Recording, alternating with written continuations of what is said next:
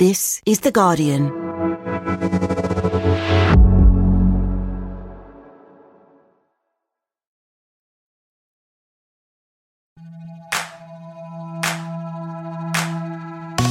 Hello, I'm Faye Carruthers and welcome to The Guardian Women's Football Weekly. It feels like there's something in the water. Goals flying in left, right and centre all across English football this weekend, not just the WSL, but neither Chelsea nor Manchester United have blinked in the title race yet. City do, though, as they have a surprise loss to Liverpool. Brighton haul themselves up the table with a win against hapless West Ham.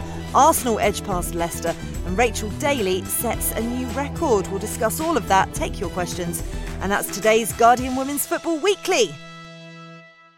Well, what a panel we have today. Suzanne Wrack, how's your book coming on? It's getting there. Slowly and suddenly, a lot faster than it was. Okay. But yeah, getting there. When's it due out? Oh, Lord knows. God, I've got a different book out before this one's due out, so I don't actually know. I think it's 2024, this one I'm writing now. But yeah, I'm just churning them out. Basically, I never want to write a book again, and ones that are just too good to turn down keep cropping up and ruining my life. Oh, wow. Humble brag. I think you should take a bow instead. Sophie, Downey, a quiet week for you for a change. That never happens.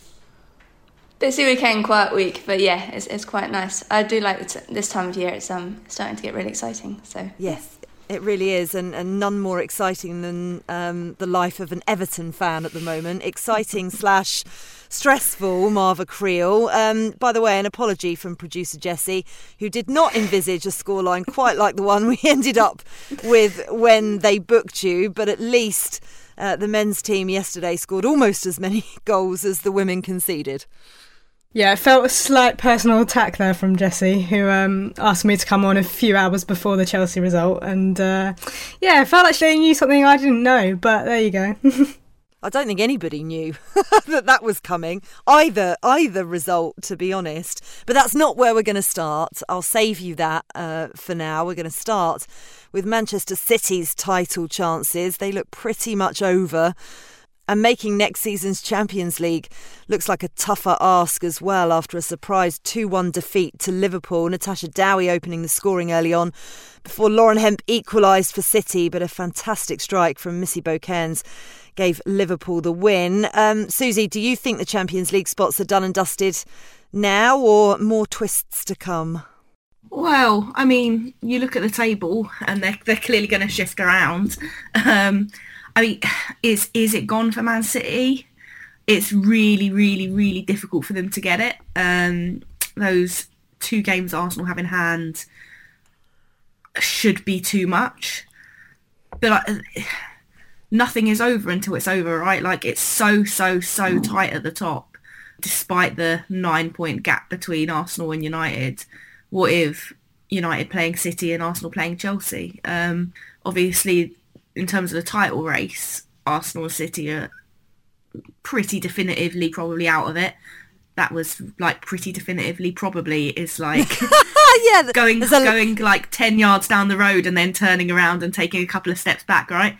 There's a lot of contradictions in there, Susie. Exactly. But Champions League isn't over. I mean, I think Arsenal's performance on Friday, the number of injuries they've got shows that City have hope, even if it's far from in their own hands. Were they to blame themselves though, Sophie? Because it felt like a bit of a sloppy display from Manchester City. Laura Coombs' poor pass allowed Downey to sneak in for the first goal, and then Ellie Roebuck had this really bizarre moment, didn't she, walking out of her penalty area holding the ball. I mean, it was just a really uncharacteristic performance from them. They didn't seem entirely on it.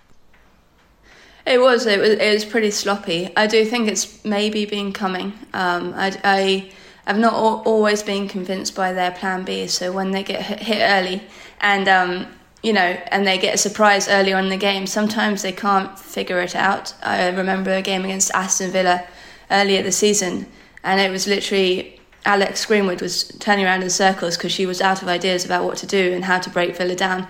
So I'm not entirely surprised that result was coming. I sometimes think the players do a lot themselves to get themselves through games. And Liverpool, we saw them midweek against Chelsea, right? And they was such a different team to that team that turned out against Leicester, and they had the full of energy, and they just carried that on through the weekend. And at home, their home form is the one that's made their return to the WSL really impressive this season.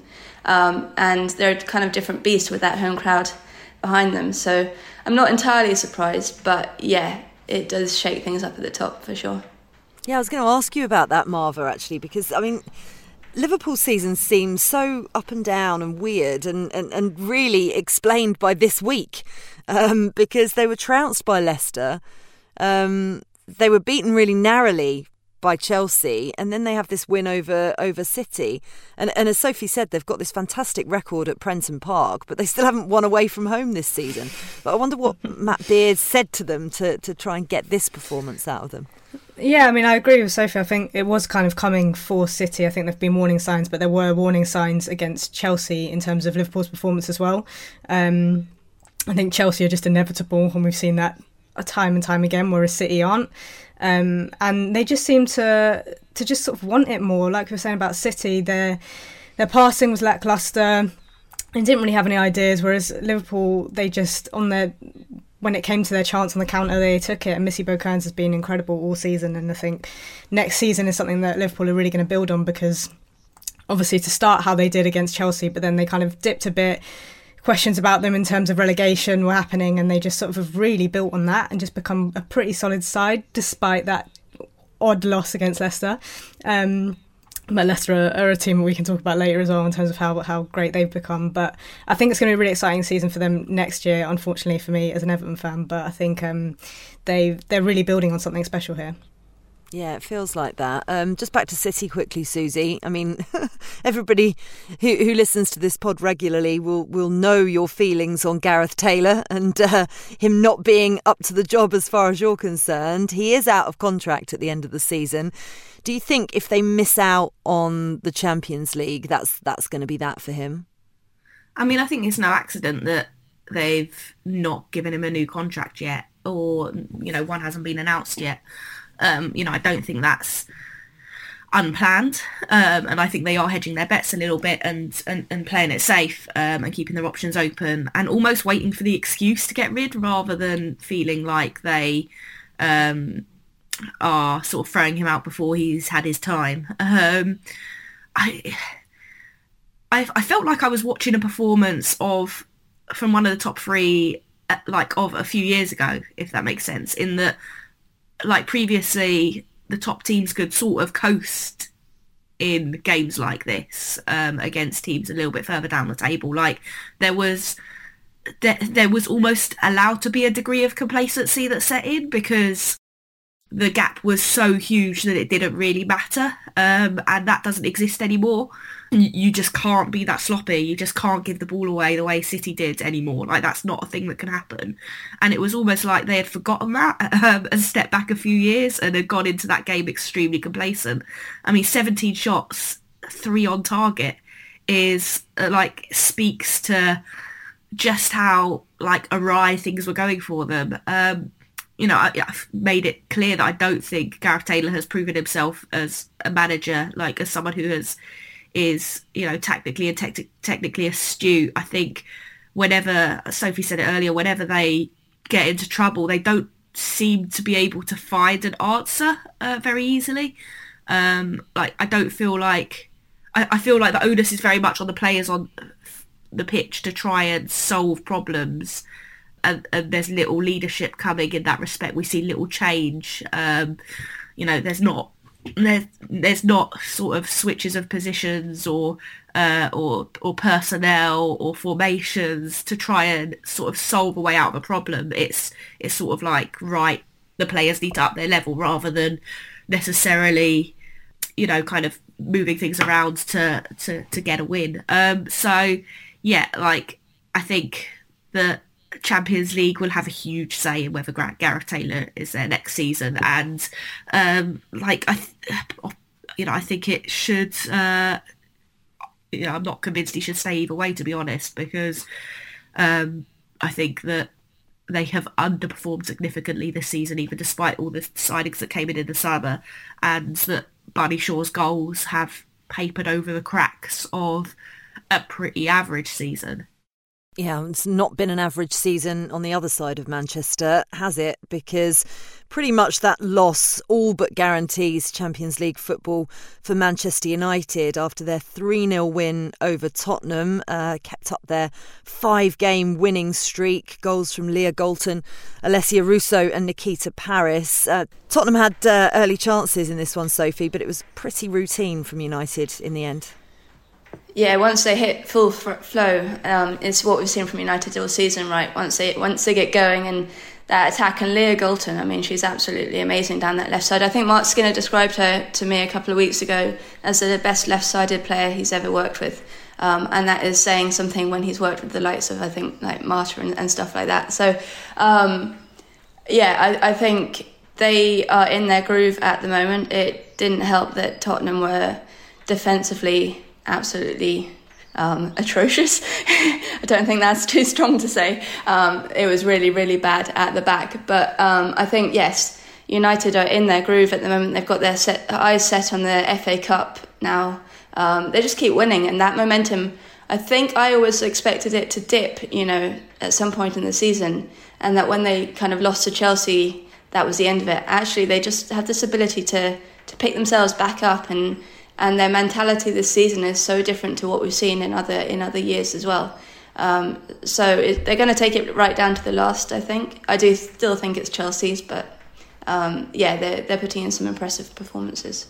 I mean, obviously, Tottenham's defending was appalling. Like the fall of Amy Turner from when she was playing for Manchester United a few seasons ago, and like just the Turner axis was like had me kind of screaming that England should pick up on Amy Turner, and just like really, really anonymous in that game.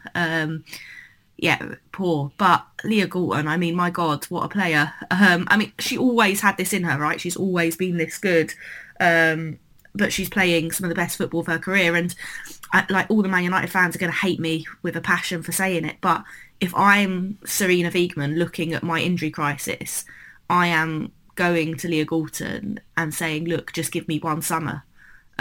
Just like I so respect her decision to step back from international football, to like put her mental health above everything else, to put club above country. Like, I respect all of those decisions, like, so much. I would just respect her if they've had that conversation and she's turned around and said no. But you have to have that conversation. Like, you just can't, in a world where you've got so many players missing, not go and have that conversation with a player who has scored 10 goals, as many as Sam Kerr in the league, and is joint third with Kerr and England and Russo in the scoring charts, like up there with a whole load of strikers. You just have to, like, the link up play, her assists, like, just phenomenally good, and you have to have that conversation. She adds something different, doesn't she, to what we know about England so far, and especially down that left side where, yes, we play Lauren James occasionally, but mainly Lauren Hemp, and it would just give opponents a different problem that they haven't expected from an England team before, and how to deal with her, because she has different attributes. So I would definitely have that conversation. I'm not sure how successful it will be, and as you say, I fully respect her too, and her decisions, but yeah, definitely, I agree with you, Suze. Have that conversation. Thirded, and I'm sure fourthed by Marva as well, who's nodding. Marva, as I said, pretty much guaranteed Champions League football for United. Obviously, they've got their eye on the title, but at least one big success ticked off for Mark Skinner. Natalie's tweeted in, how do you think Manchester United will do in the Women's Champions League? I mean, it does kind of depend on where they finish, though, as well, because we know that third spot on the qualification spot for Women's Champions League is not an easy one. The teams that you can come against, aren't easy. Although I do think that they'll finish second. I can't see them finishing third. So in that sense, it will then depend on Russo and what they do there, and Battier as well. I think she's been incredible this season, and they have the players to do well at Champions League, and they seem to have really built on the last few seasons of missing out on Champions League. They've become a lot more of a solid side. So I feel like they can do well, but of course it's going to depend on if they keep those star players. Yeah, it really is. Not to be outdone by Manchester United, Chelsea had a goal difference boosting win over Everton. Sorry about this, Marva. Guru Wright and Sam Kerr, Pernille Harder, Jessie Fleming, Sophie Ingle and Erin Cuthbert all on the score sheet in a 7-0 win. After that nervy win over Liverpool in midweek, Susie, I mean, maybe it was all the hot dogs, possibly. But this is definitely more the Chelsea we're used to seeing, isn't it? Do you think that they've had a bit of a confidence boost maybe from those games against Barcelona in the Champions League? I know that sounds weird, bearing in mind that they were knocked out, but they were good performances. Yeah, great performances. And I mean, this win was phenomenal. Like, it was them back to their like, I was going to say back to their best. That feels unfair because they've not been bad this season.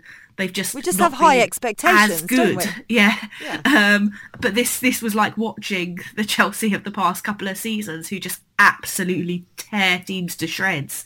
I mean, yes, there was like some really poor Everton defending, almost like anonymous presence, but they just carved them open, made it look easy, made the defenders look bad. Like, it was just slick.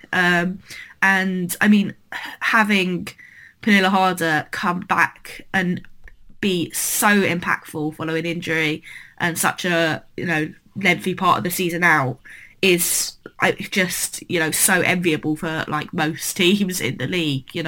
Such a critical point for her to return in. I mean, it speaks to the injury problems that Chelsea have had this season, that it's Kerr going off and Harder coming on. You still, even with her coming back, don't get Kerr, Harder, Kirby on the pitch. Obviously Kirby is not out for the rest of the season, has not played for a significant chunk of it as well, but you can't even get two of them on the pitch together at the moment. Such is like the crisis in that, and but it speaks to just how brilliant Guru Wright has been, how Cuthbert has stepped up, and just a real a really enjoyable performance to watch. I really liked seeing that level of performance from them, because I feel like it's not necessarily been particularly enjoyable to watch Chelsea performances of late, and that's we watch football because it's entertaining, right? This was entertaining on a level that we'd not seen for a season. Yeah, Sophie, it's great to see Pernille Harder, as Susie said, replacing Sam Kerr. I mean, the good news is it looks like it's just a precautionary taking off, and was a knock for Sam Kerr after her exploits in the coronation procession, which we should mention really, actually, because that felt like yet another, and I'm sorry, this is on our banned list, isn't it? 100% banned list when we play women's football bingo, seminal moment. Sorry to do it. That's you gone, Faye, you're off. That's it. Sacked. Yeah, Sam Kerr is just an icon, isn't she? And, everything she does, the way that she paves the way for herself and her brand as well, in terms of this year being on the front cover of FIFA, now holding the flag for Australia at the coronation. I think it is a huge moment for Australian women's football as well, because, it's a huge year for them, a huge summer coming up, and to have that kind of recognition for the women's game at such a world viewing event, as it were, a global event, it is absolutely huge. I think one thing I would say about Chelsea is they're absolutely ruthless, aren't they? They had 5 shots in the first half and they scored all 5 of them. I mean, that's absolutely ridiculous. And whether Sam Kerr is a part of it, they just need to get her back for the FA Cup final. But the fact that Pernille Harder can come in and sort of take up the number 9 role now as well, which probably isn't her natural always. But yes, I think they're just hitting their groove as well. So Chelsea in May are a different beast to Chelsea any other time of the year. And that's kind of scary, isn't it? Because Chelsea any other time of the year are a beast in themselves. That's a really, really good way of putting it, actually, and so accurate. And I mean, when you see Pernilla Harder, it shows what Chelsea have been missing this season with her. Marva, as an Everton fan, not the most pleasant watch, I know. Everton conceded as many away goals against Chelsea as they had the entire rest of the season. I mean, what a stat that is. Please tell us where it all went wrong, but ultimately, does it even matter at this point? No, I think we're perpetually sixth, and we've been sixth for, I think, as long as I can remember, and we will be probably till the end of the season. So in that sense, no, it doesn't matter. And seeing, how tight the relegation battle is, I just feel very thankful that we're not a part of it, to be honest. But it did kind of feel like this season we were building on not having these batterings, and then this has put a bit of a damper on that. But I think we did have a few injuries. Lucy Hope, who I thought was brilliant against Reading, Gabby George, obviously a big miss for us, and Jess Park, who, I mean, that is a slightly worrying sign for us that without Park, our kind of counter-attacking threat did not look as dangerous as it has been, and obviously she is a loan signing, so what that means for next season is slightly worrying. It's your entire team, isn't it? Yeah, pretty much. But we actually started the game not badly. We started quite confidently and in possession, but I think the way that we play as if we have players better than we have, almost. We sort of only have one way of playing pretty much, which is, 5 at the back, playing out from the back, building on possession, and that's great when you've got the players that can capitalise on that. But when you don't have the players that can capitalise on it in that particular game, and then particularly against a team who can play through those lines, and it was between the sort of wing backs and centre backs that space just kept getting utilised. And then when you're 5-0 down, you see Lauren James coming on. It's like, come on now, this is just taking it too far. And usually, like I said, I would have turned off probably about 3-0, but I was on the pod, so I had to keep watching, which was really, really enjoyable. So thanks again for that, Jessie. All we can do is apologise to you. But as a fan, you should always watch till the bitter end, no matter what. True. I sat through a goalless Luton Hull game yesterday, believe me. Listen, convincing wins for Manchester United and Chelsea this weekend, Susie, and they meet at Wembley in the FA Cup final on Sunday. Could this game, I mean, we'll preview it slightly, but could the game itself actually affect the title race in any way in terms of mentality shifts? Oh yeah, I think it could be huge. You can't underestimate the power of a trophy in your hands, weeks before the league season finishes. I mean, you can see the impact of the Conti Cup final win on Arsenal's mentality. It completely shifted everything.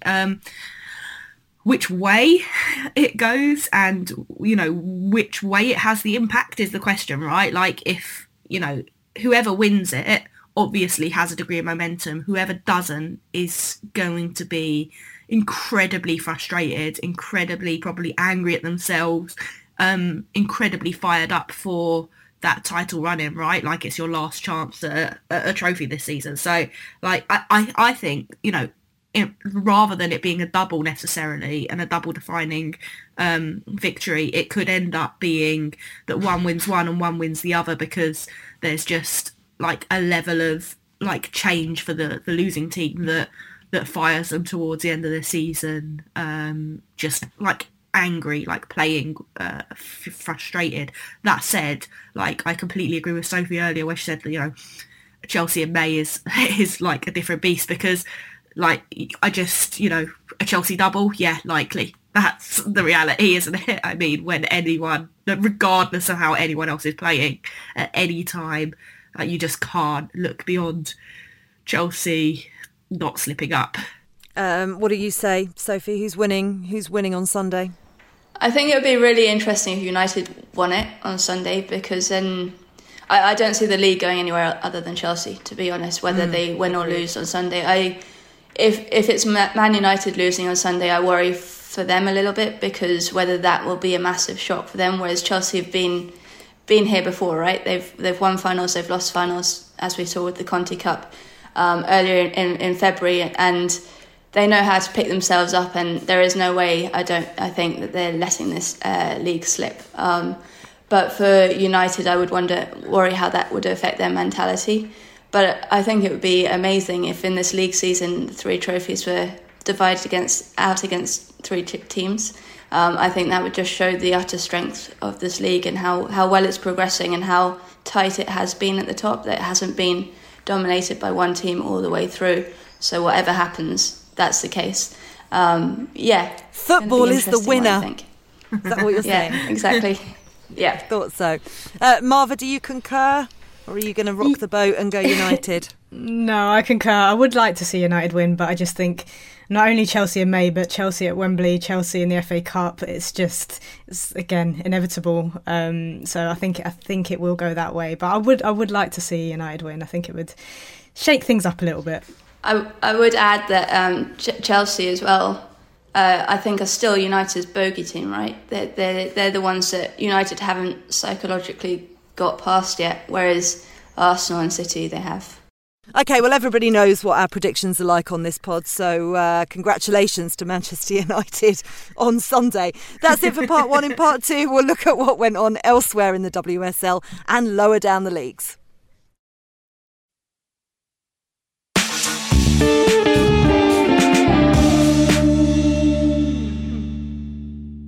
Welcome back to part 2 of the Guardian Women's Football Weekly. Arsenal won, Leicester 0. Not necessarily a thriller, this one, but Frida Maanum pulled a beauty out of the bag. Susie, this game had the potential to be a big banana skin for Arsenal after news of a 4th ACL for Laura Wienroter this time, which we predicted last week, but was confirmed later on in the week. Arsenal got the points, though, and the City loss will have them feeling a little bit more relaxed, maybe, about the rest of the season. Yeah, I mean, like I said earlier, you just cannot be relaxed in this league anymore, like, regardless of who you're playing. So I think there's an element of that. I think that City's loss has just breathed some life back into a Champions League campaign that had sort of died. You know, I think a lot of people around Arsenal, a lot of fans were thinking that finishing outside the top 4 was top 3. Sorry, was a likely thing. The way Jonas Eidevall was speaking about needing to qualify before talking about next season's Champions League and things like that sort of spoke to that. Like, he wasn't ready to sort of chat about it in sort of present tense as a thing that was happening. And I mean, God, they made I was sweating. I was covering this game from home because of some logistical childcare issues, and oh my God, I was struggling with nothing happening until I say so late, you know, it was 64th minute or something like that, but it was just really, really difficult to watch, and it looked like this, like I say, would be the banana skin that would trip Arsenal up and sort of truly end the Champions League aspirations for next season. In some ways, I thought it was a result that spoke to both Arsenal's resilience as a team when players are dropping like flies to the extent that you feel like Eidevall is going to pop up in defence or something at any moment, or like they're going to... His hair would be the best defence. I mean, the ball would just stick to it. Kelly Smith Sorry, that's so mean. Kelly Smith has got an injury. I was thinking they had got her back into the coaching staff as like a potential late squad addition, but no, she is also injured. So that's speaks to just how extensive the injury crisis is at Arsenal. So that they were able to get something from this game when it really was sort of going against them, and really, really resilient Leicester performance speaks to the change in Arsenal that we've seen this season. But I also thought Leicester were phenomenal, really, really good, so well organised. I think Willie Kirk is such a good manager. I remember saying when he was dumped by Everton that it was massively premature and they hadn't given him enough time with the 9 new signings or something that they had got in the summer, and then got rid of him after a few defeats.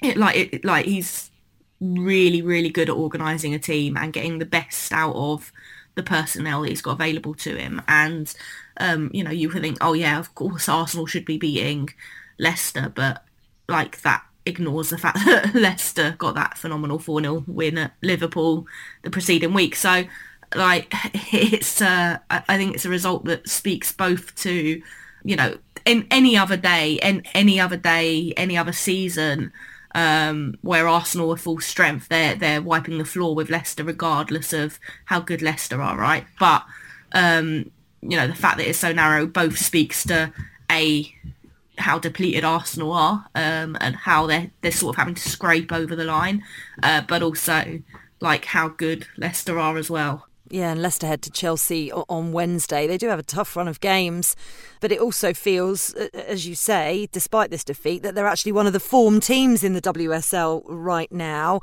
I've got a question for you, Marva. It's come on Twitter from Simon. I think it's Reyes is the surname, and I'm just going to apologise if that's not right, Simon. But he wants to know, is Courtney Nevin one of the most underrated signings of the season? She's been immense for Leicester in defence and provided a real attacking threat as well, slotted in straight away and took no time to adjust to a new league. What say you, Marva? Yeah, definitely. I think Leicester sort of won that January transfer window, to be honest. I think the players that they brought in have given them that fight to keep up. It seemed like they were sort of dead and buried, but Willie Kirk, obviously, and then the players that they've brought in, Nevin, but then also Leipzig, just absolutely ridiculous. Every time I've seen her play, she just pulls off saves that I just thought were not possible. Obviously a penalty save in this game as well, but I think as a unit, Leicester have just improved so much. I thought Howard as well was great. Ruby Mace has been really, really impressive to play in that position at such a young age and just kind of not look out of place at all. So yeah, one of the signings of the season, but I think they've made quite a few, to be fair to them. Yeah, they really have. Willie Kirk's done a fantastic job, as you've all said. And talking of signings, just a quick one, Sophie, on Jodie Taylor. She really livened up Arsenal's attack, and bearing in mind all the injuries piling up, actually a really worthwhile deal. Yeah, I think it surprised everyone, that one. But at the same time, it does sort of make sense. She has that experience coming to an Arsenal team that is so threadbare at the moment and quite young as well. If you look at the likes of Frida Marnham and Victoria Pelova, who I thought was absolutely insane on Friday as well. She's having such a good impact since she arrived. But Jodie Taylor, she's got that experience. She maybe is in the twilight of her career, I think we can definitely say that, but she can still add things to this Arsenal team, and she set up the goal, didn't she? I think it will be a slog to the end of the season for Arsenal, but that doesn't. I've always thought they will get that Champions League place, but they are threadbare. Bear in mind they lose all of their under-17s next week, so that half their bench is out because of the Euros, under-17 Euros. So they are going to be calling on bodies from I don't know where, or it's going to be a very thin bench. But I think they've shown this season that they're going to have enough to get through. They're just, whether they win 1-0 and edge it out probably every game, that probably will be the circumstance. But I do think they've shown that their mentality this season is so different to what an Arsenal team in this situation would have done last year. And with the likes of Jodie Taylor and now Kelly Smith back in the coaching team as well, that can only help because that's a ton of experience, right? Yeah, absolutely. Reading 0, Aston Villa 5. You fear for Reading now, don't you? Goals galore at the Select Car Leasing Stadium. A hat-trick for Rachel Daly. She actually becomes the first English woman to score 20 goals in the WSL. She's had a phenomenal season. Alicia Lehmann and Kirsty Hansen got the other two for Villa. Let's talk Reading quickly, Sophie, because they've got Tottenham and Chelsea left in the league. 2 points behind Leicester right now, who have West Ham and Brighton. They were my prediction to go down, which just makes me feel really sad because I don't want to lose them at all. But is there any way they can stay up? It does break my heart, but I think I wrote about this the other day, and I was saying that Reading have always found a way, or even when they've lost, they've had some fight about them. On what we know them as the comeback queens in this league. There's so many times where they've gone down at half-time and found a way back. And on Sunday, I was there in Reading, and it just looked like all of the fight had been kind of washed out of them. They were literally pieced together. Three players had tape all the way down their legs. It just like epitomised where they are at this season, practically being held together. And that game against Tottenham in a fortnight's time is absolutely huge. And I hope they rediscover some of that fight, because if they lose that or even draw that, it's over for them. And I hope they play for Kelly Chambers, because what she's done with that club is absolutely a miracle over the last decade. And I hope they fight for her and give it every last shot until that final whistle on the 27th of May, because, I mean, if anyone deserves it, she does.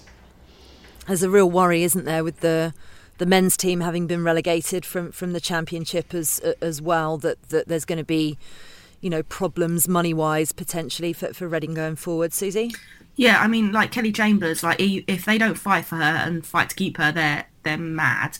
But at the same time, like every team that has had some kind of managerial turnover or some kind of problem in Women's Super League and the Championship should be looking to sign her, get her on board, because what she's done at Reading with the most limited of resources is incredible. If I'm Tottenham, I'm looking at Kelly Chambers as someone who can come in and really do something special. That said, Tottenham could do with backing their women's team a little bit more than they do. So, that's maybe, put it this way, I want to see Kelly Chambers have resource, and I really want to see her at a team that, gives a damn and wants to invest and wants to, allow her to build a team that makes her fully flourish as a manager, and thus their team, obviously. But, I think she deserves that. She's done such a long stint, in obviously she clearly loves Reading, but in not the best conditions,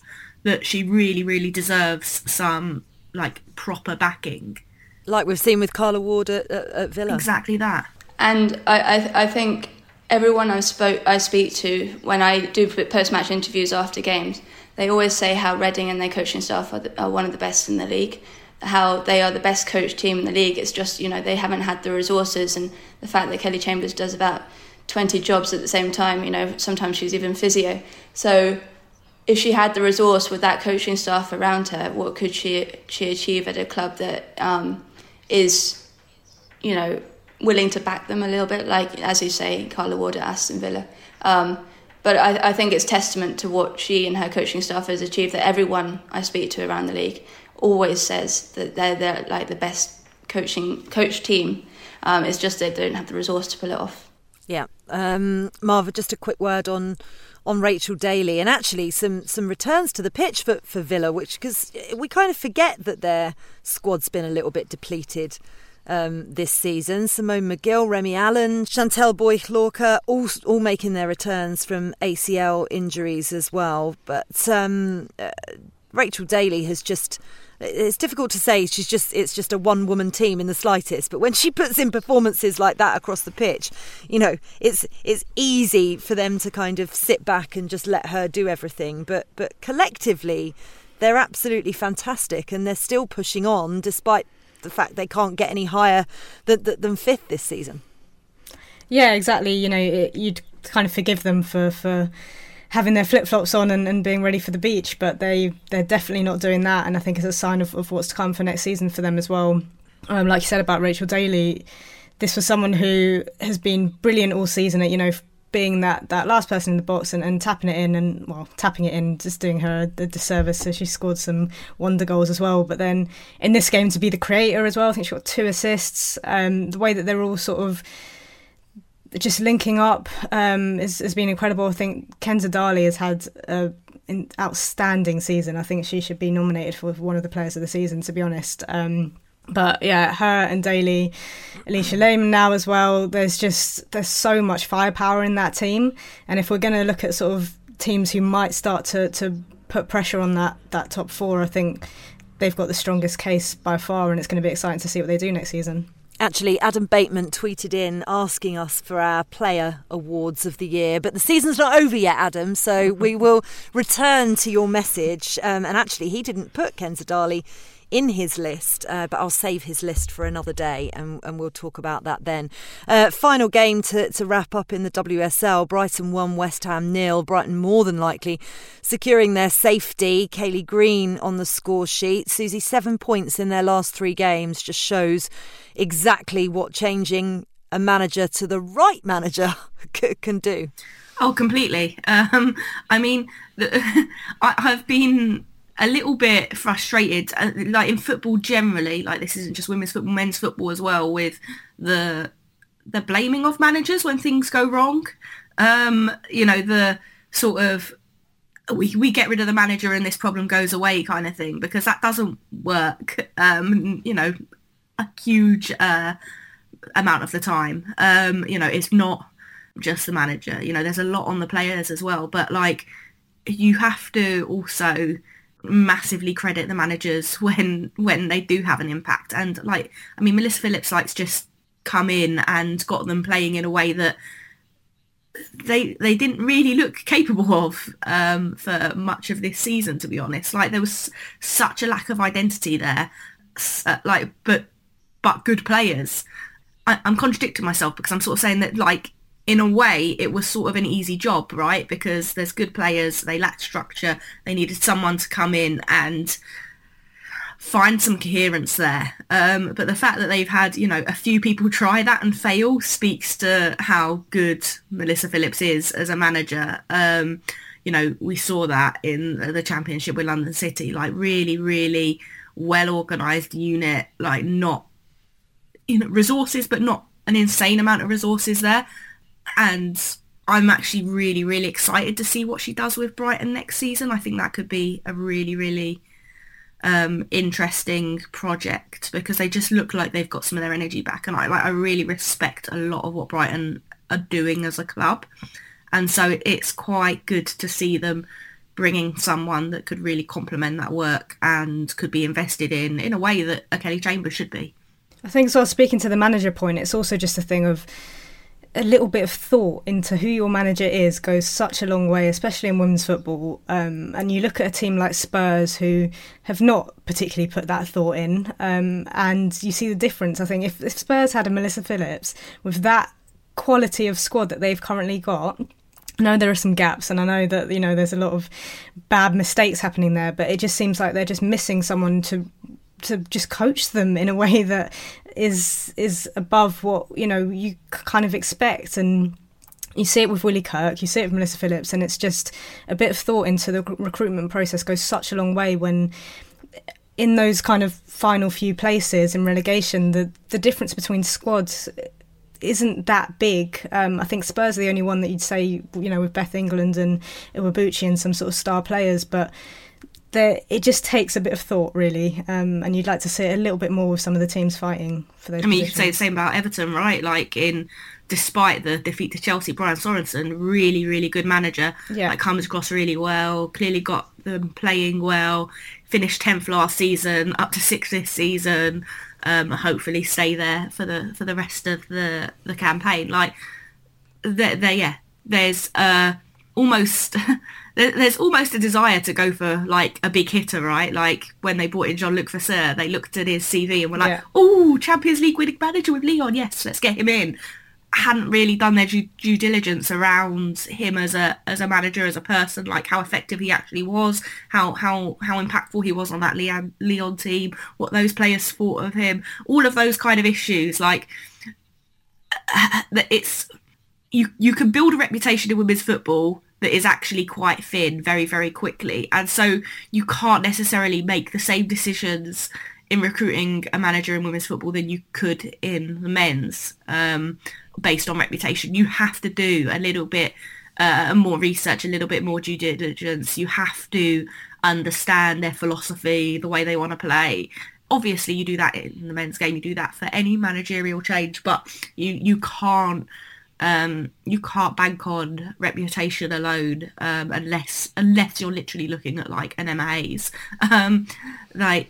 There are a lot of managers knocking around in women's football who leave a lot to be desired, and on a very, very surface level look like great recruits, and that's the reality. And clubs have to be careful. So, and sorry that this is then, the next question, but speaking of changing managers, Sophie, Paul Konchesky and West Ham are still 9 games without a win. Are you surprised maybe that we've not seen more conversation about their run of form and maybe his job? Because he did a good job at the start of the season. He did.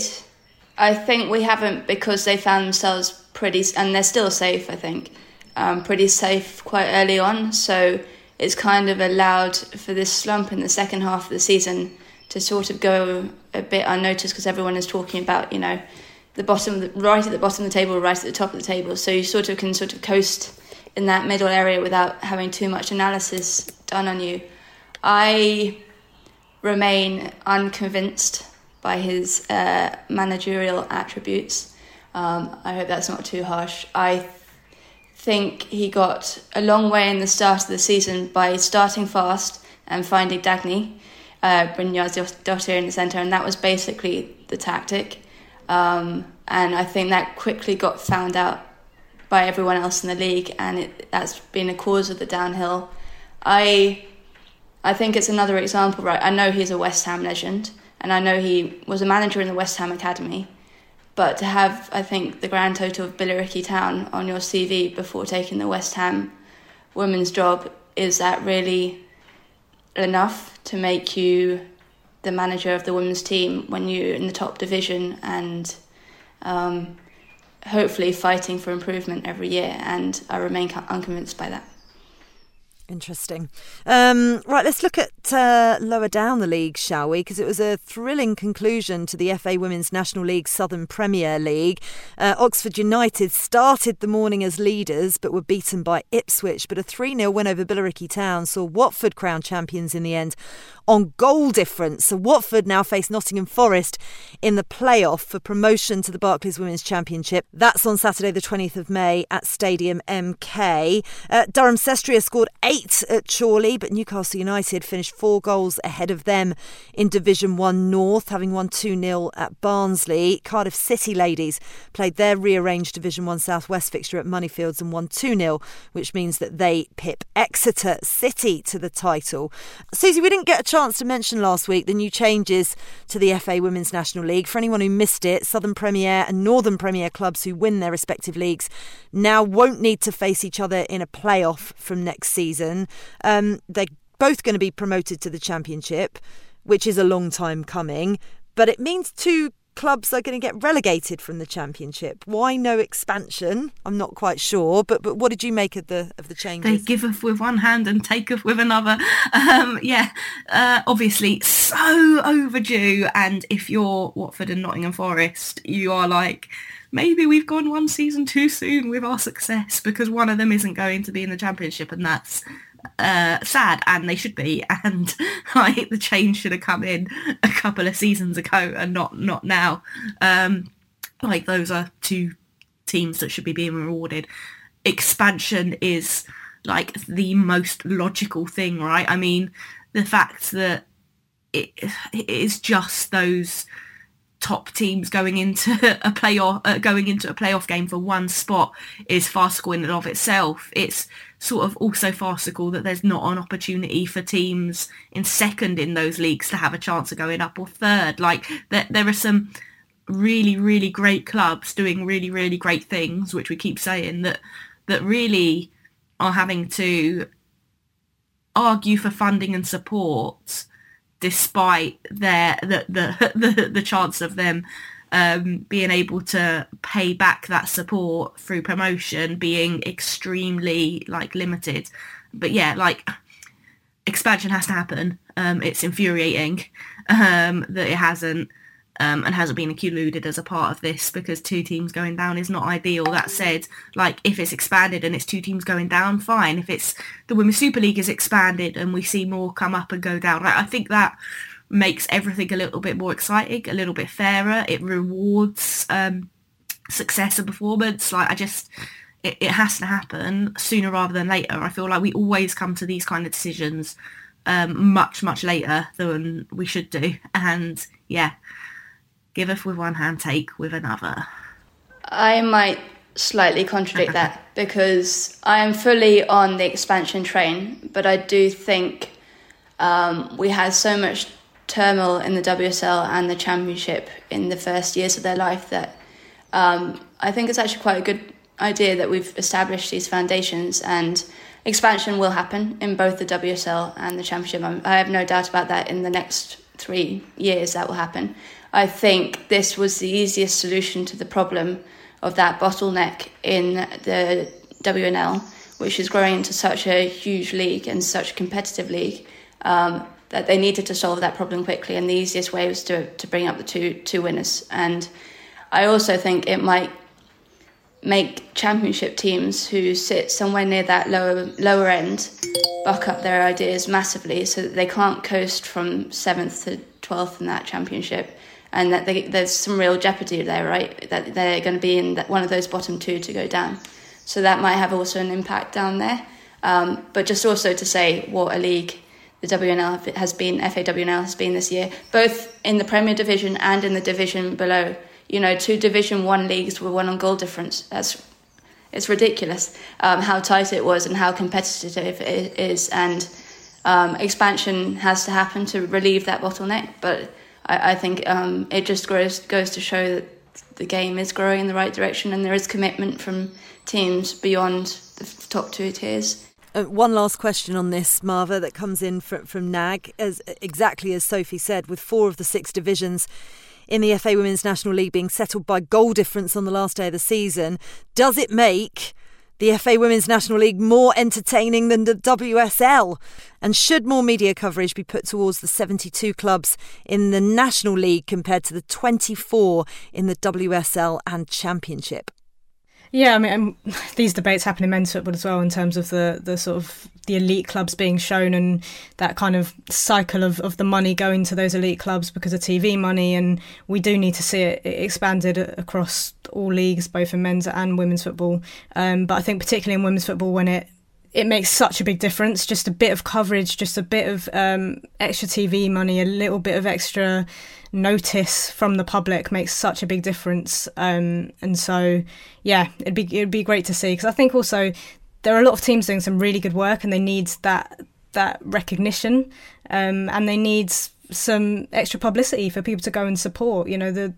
The extra few people who are buying tickets and going to see it makes a massive difference. So hopefully we see that as women's football expands. Yeah, I mean, I agree in that, more coverage is needed, but I don't think we should be pitting leagues against each other in terms of competing for coverage at this stage in the development of women's football, because the Women's Super League is not covered as extensively as it should be. Like the Premier League is, like a lot of reporters like myself are being dragged from pillar to post to try and cover a number of different teams across the league, often get pulled towards the title race.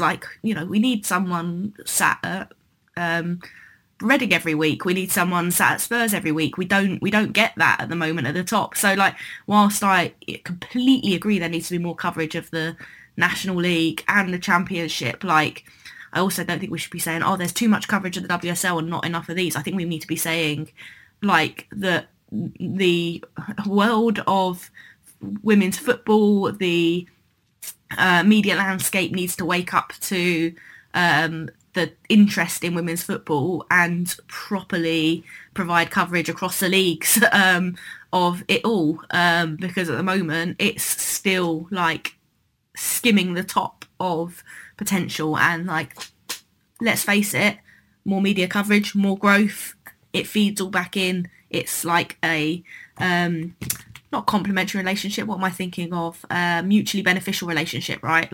Where more coverage equals more interest equals more coverage, etc., etc. So yeah, has to be more coverage at the top as well as at the bottom, and more of it all. Absolutely, more women's football, and that's exactly what you're going to get next week. Sophie, I shall see you at Wembley. Yep, see you there. Marva, I hope you'll be there too. I will. Susie Wrack, I know that you'll be there. Yeah, always am. See, oh my God, are you literally eye-rolling at being a women's FA Cup final? I'm fatigued. I feel like I really need, like a game where I'm not working. Like I need to watch some football just for pleasure. Like I really feel like, oh God, like this is turning into a therapy session. I really feel like I need for my soul to feed it with some football that doesn't involve me writing a match report or a sidebar or thinking about player ratings and all those kind of things. I need to love football. I listen, I get it. That's why I went to Kenilworth Road yesterday and didn't work, and I have purposely taken off loads of Saturdays this season to do that, and I'm also going to Wembley as a fan despite being asked to work. I have just said, do you know what? No, I just want to sit and watch the game, which is what I'm going to do. You hear that, Marcus? That's what I'm going to do. Note to all producers everywhere. Right, I'm sure many of you will be there as well, so we'll be back next week following a sold-out FA Cup final at Wembley to dissect it all. And remember, you can now email us on womensfootballweekly@theguardian.com. The Guardian Women's Football Weekly is produced by Becky Taylor-Gill and Jessie Parker-Humphreys. Music composition was by Laura Iredale. Our executive producer is Sal Armat. This is The Guardian.